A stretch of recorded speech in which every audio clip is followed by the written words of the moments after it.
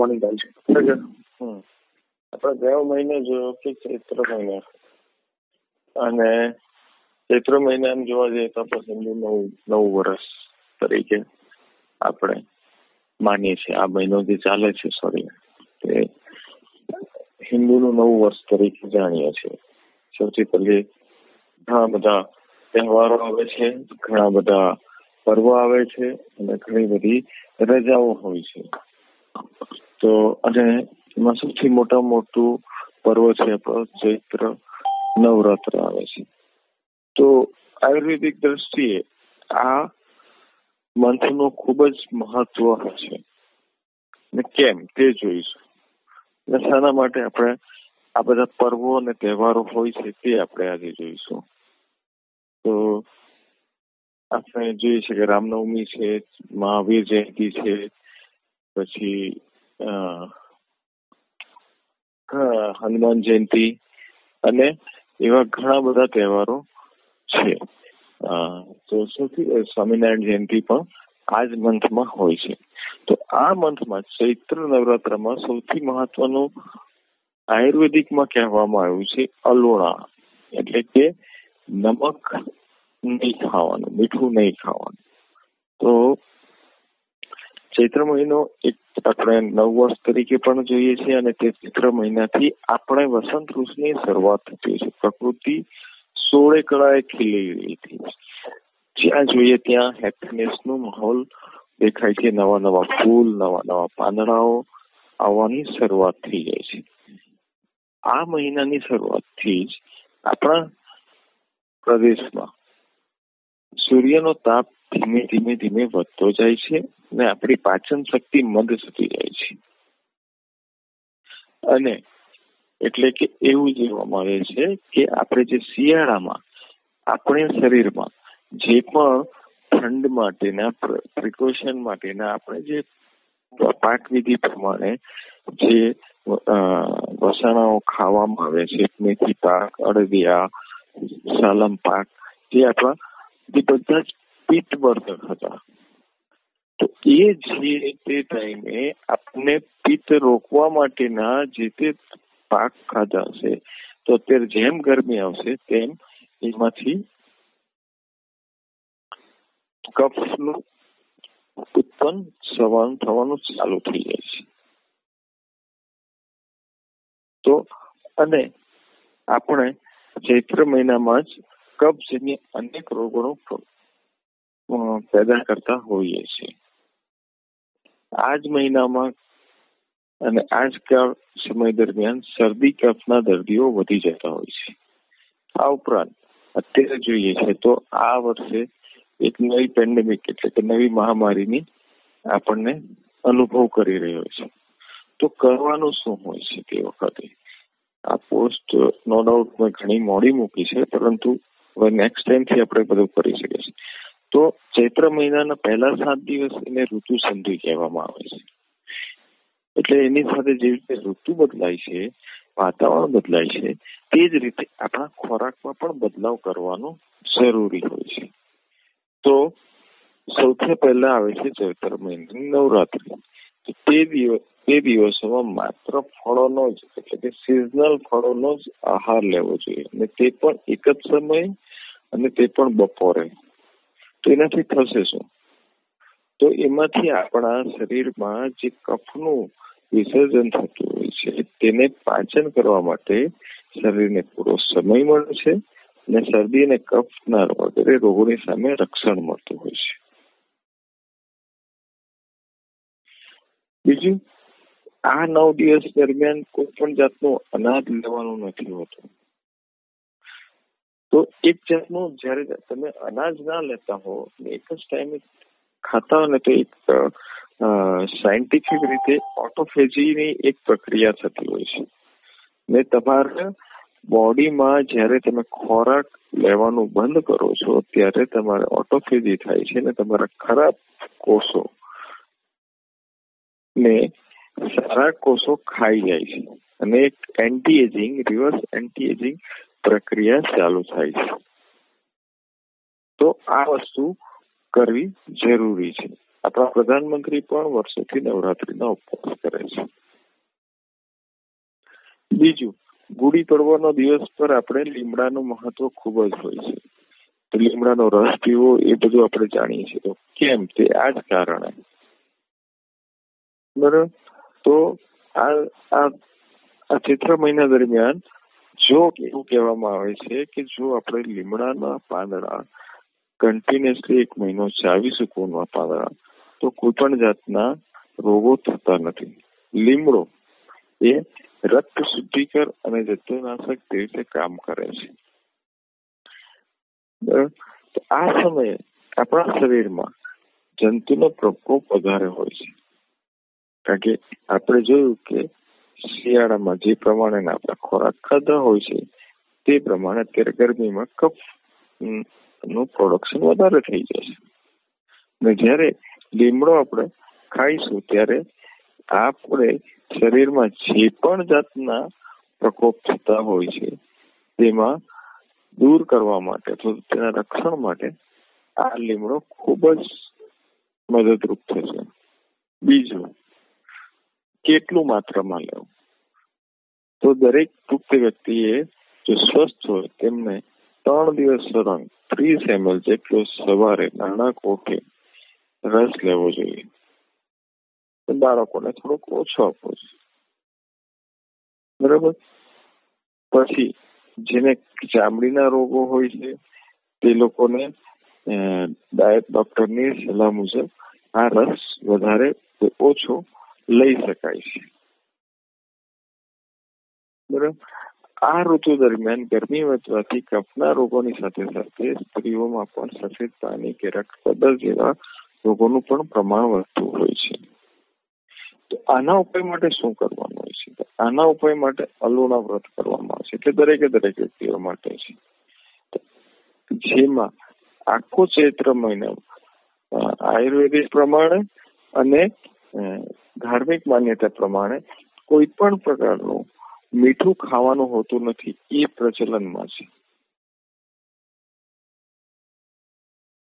અલુણા ખાસ કરીને કન્યાઓ, એટલે કે 12 વર્ષથી નાની બાળાઓ, એ લોકો કરવા જોઈએ જેનાથી એમનું બાળપણમાં ટૂંકાય નહીં, પરંતુ ફિઝિકલ ચેન્જીસ ઉંમર કરતા વહેલા ના આવે. બાળપણ ટૂંકાય નહીં એમનું, અને એમના ફિઝિકલ ચેન્જીસ છે તે જે યોગ્ય સમય આવવા જોઈએ તે આવે. આ પછી આ ઉપરાંત અલુણા દરેકના ઘરના દરેક વડીલો, પુરુષો અથવા સ્ત્રીઓએ, બાળકોએ કરવા જોઈએ. કારણ કે નમક એ કફને વધારનાર છે અને ગરમ છે.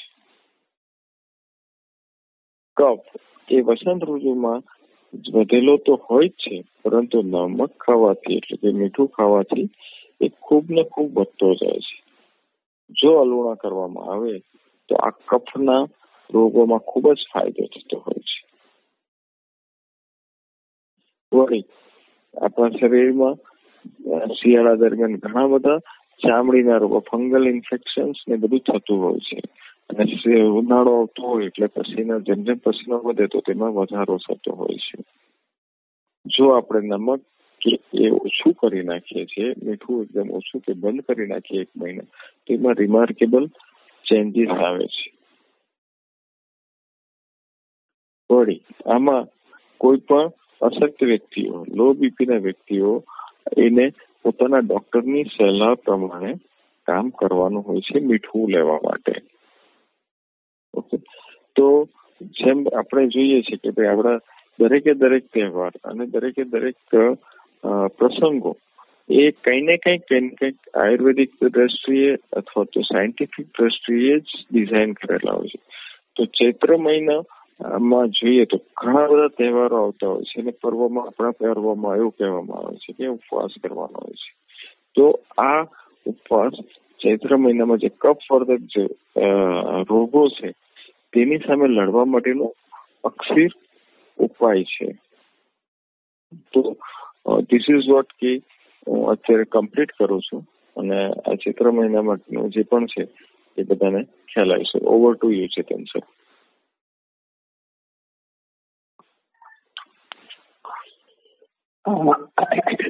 નીતિશ સર, હું ચૈત્રી નવરાત્રી કરું છું 3 વર્ષથી, પણ હું અલુણા નહોતો કરતો અને મને કફ રહે છે. તો આઈ ગોટ ટુ નો કે કફ ને મીઠું ન ખાવાથી ફાયદો થાય છે. તો thank you so much sir. મેં સાયન્સ અને સ્પિરિચ્યુઆલિટીના આજે જોઈન કરી લીધી અને આયુર્વેદા પણ. Thank you sir. Mitul here. So, very nice session, Mitul sir. Exactly science અને આપણી જે સ્પિરિચ્યુઆલિટી છે એક્સેપ્ટ મિક્સ અને કોમ્બિનેશન અને કનેક્શન આજે જાણવા મળ્યું. અને what are the benefits of fasting અને મીઠું પણ ના ખાવું જોઈએ કફ માટે, અને આ મહિનામાં શું શું બીજા ચેન્જીસ આવે એના related. It was very nice information. So, thank you, sir. Alpesh, બહુ જ સરસ મિત્ર સર કે તમે એક કહેવાય ને કે સાયન્સ અને ધર્મની વાતો બંને એવી રીતે કોમ્બિનેશનમાં કીધી કે બંને વસ્તુ સમજાય, રાઈટ. અને બીજું છે કે ચૈત્ર મહિનામાં લીમડો પીવો જોઈએ.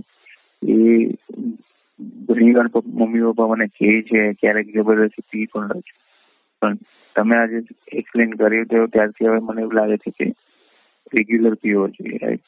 અને બીજું છે મીઠું ઓછું ખાવું જોઈએ. તો હું એ લઈને જાઉં છું. Thank you sir. Okay, very good session sir. Chaitra મહિનામાં આપણે કફના દર્દી વધારે હોય છે એટલે મીઠું પણ ઓછું ખાવું જોઈએ, કાં તો બંધ કરી દેવું જોઈએ. લીમડાના પાનને જે મેને ચાવીએ તો આપણે જે રોગ હોય એ બધા નાબૂદ થઈ જાય છે. Thank you Nitish sir. Ashwin, good session sir. આજના સેશનમાંથી હું લઈને જાઉં છું કે અલોણા કરવાથી કફના રોગોમાં ફાયદો થાય છે. નમક ઓછું કરવું જોઈએ જેથી કરીને ચામડીના રોગમાં પણ ઘટાડો થાય છે. અને મીઠું ઓછું ખાવાથી આપણે રક્ત શુદ્ધિકરણ થાય છે. Thank you sir.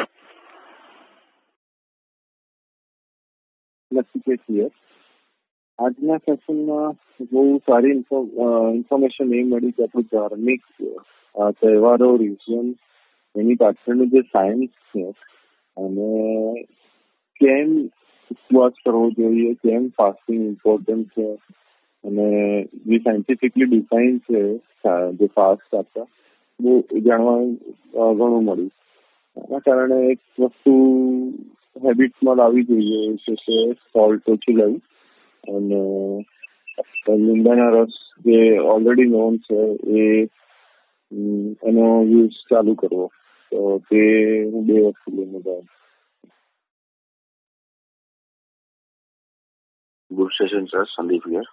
આજના સેશન પરથી હું એ લઈને જાઉં છું કે આપણા દરેક તહેવારોની અંદર દરેક વસ્તુમાં એક વિજ્ઞાન છુપાયેલું છે અને વિજ્ઞાન થ્રુ તમે જો એ અપનાવી લઈએ કે જેવી રીતે આપણે ફાસ્ટિંગ કરીએ તો બોડીની અંદર ઘણા બધા એવા રિએક્શન્સ છે જેનાથી તમે રોગ પ્રતિકારક શક્તિ તમારી વધશે. જેવી રીતે અલુણા કરવાથી કફ છૂટી શકે અલુણામાં, રાઈટ. તો એક હું લઈને જાઉં છું કે ભાઈ આપણા બધા તહેવારોની પાછળ એક સાયન્સ છુપાયેલું છે. Thank you sir.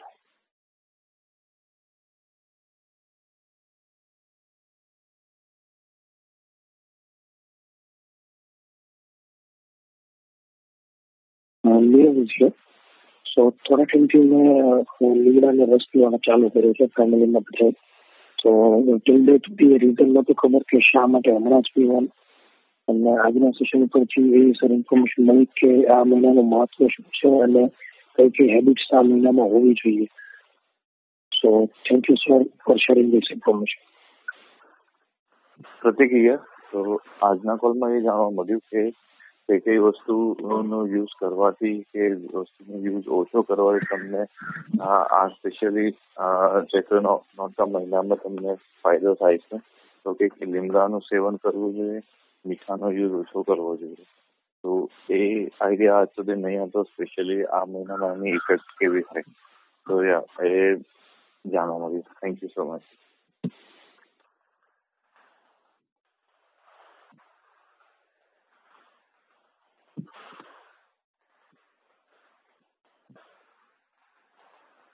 Yes, next.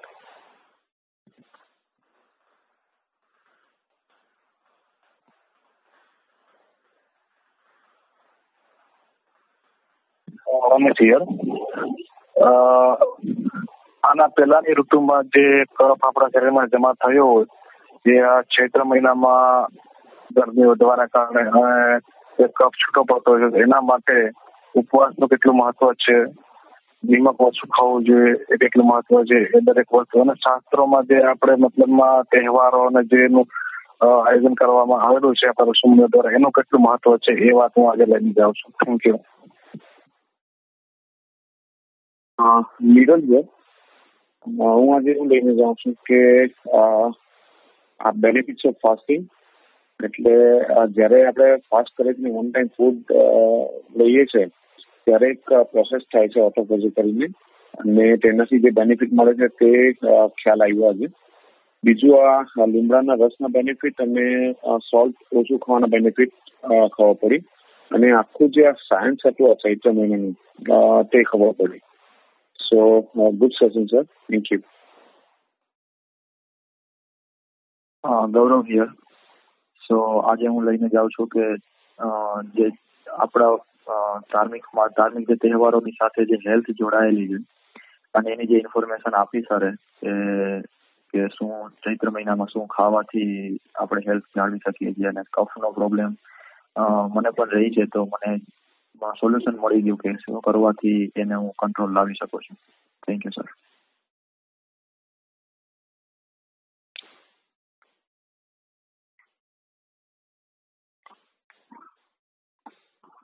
Yes, anyone left?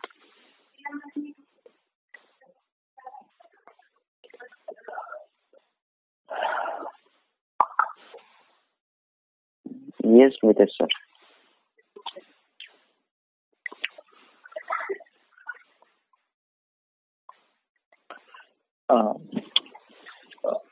એકચ્યુઅલીમાં ગઈકાલે જ મેં આ પ્રિપેર કર્યું, અને ત્યાં મને એક વસ્તુ દેખાઈ અને મારા માટે અને અત્યારના શેરિંગ માટે મને દેખાયો સાહેબ, કે ઘરમાં હું જયારે જમવા બેસું ને તો બધાને નોર્મલ મીઠું લાગતું અને મને મોડું લાગતું હોય, તો હું ઘણા વખતથી ઓબ્ઝર્વ કરતો હતો કે ભાઈ મારું મીઠાનું ઇન્ટેક્ટ વધારે છે અને મને કફની સમસ્યા પણ રહે છે.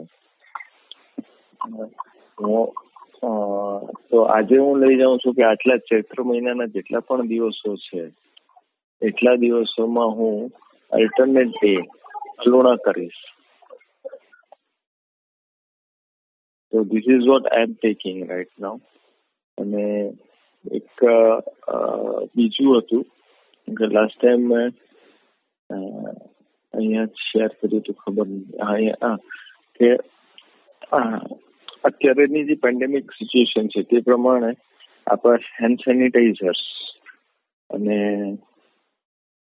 હેન્ડ સેનિટાઈઝરનો ઉપયોગ થોડોક ઓછો કરી અને સાબુથી હાથ ધોવાનું વધારે રાખજો, એટલું મારું કહેવાનું છે. હેન્ડ સેનિટાઈઝર અત્યારે લોકો ગમે તેમ બનાવે છે ને એનું પ્રોડક્શન કઈ રીતે શું કેવી થાય છે આપણને ખબર નથી હોતું. આલ્કોહોલનું પ્રમાણ એમાં હોય છે, પરંતુ એ સમહાવ આપણી સ્કિનને નુકસાન કરતા હોય છે.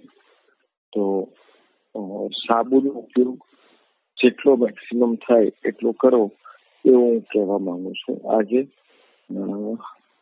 બીજું એક મારા ત્યાં કેંગન મશીન છે, ત્યાં આગળ જેનું 2.5 pH નું પાણી આવે છે, હાઇપોક્લોરસ એસિડ કહેવામાં આવે છે, માઇલ્ડ એસિડ છે. તો એ one of the best virus and germs clearance છે. તો જે પણ અડાજણમાં રહેતું હોય તો એ મારા ત્યાંથી 2.5 pH નું પાણી પણ લઈ શકે. It is a natural and food safe water છે, જે હેન્ડ સેનિટાઈઝર કે બેઝ સેનિટાઈઝર તરીકે ઉપયોગ કરી શકાય છે. તો આ પણ મારે આજે કહેવું છે. Thank you very much.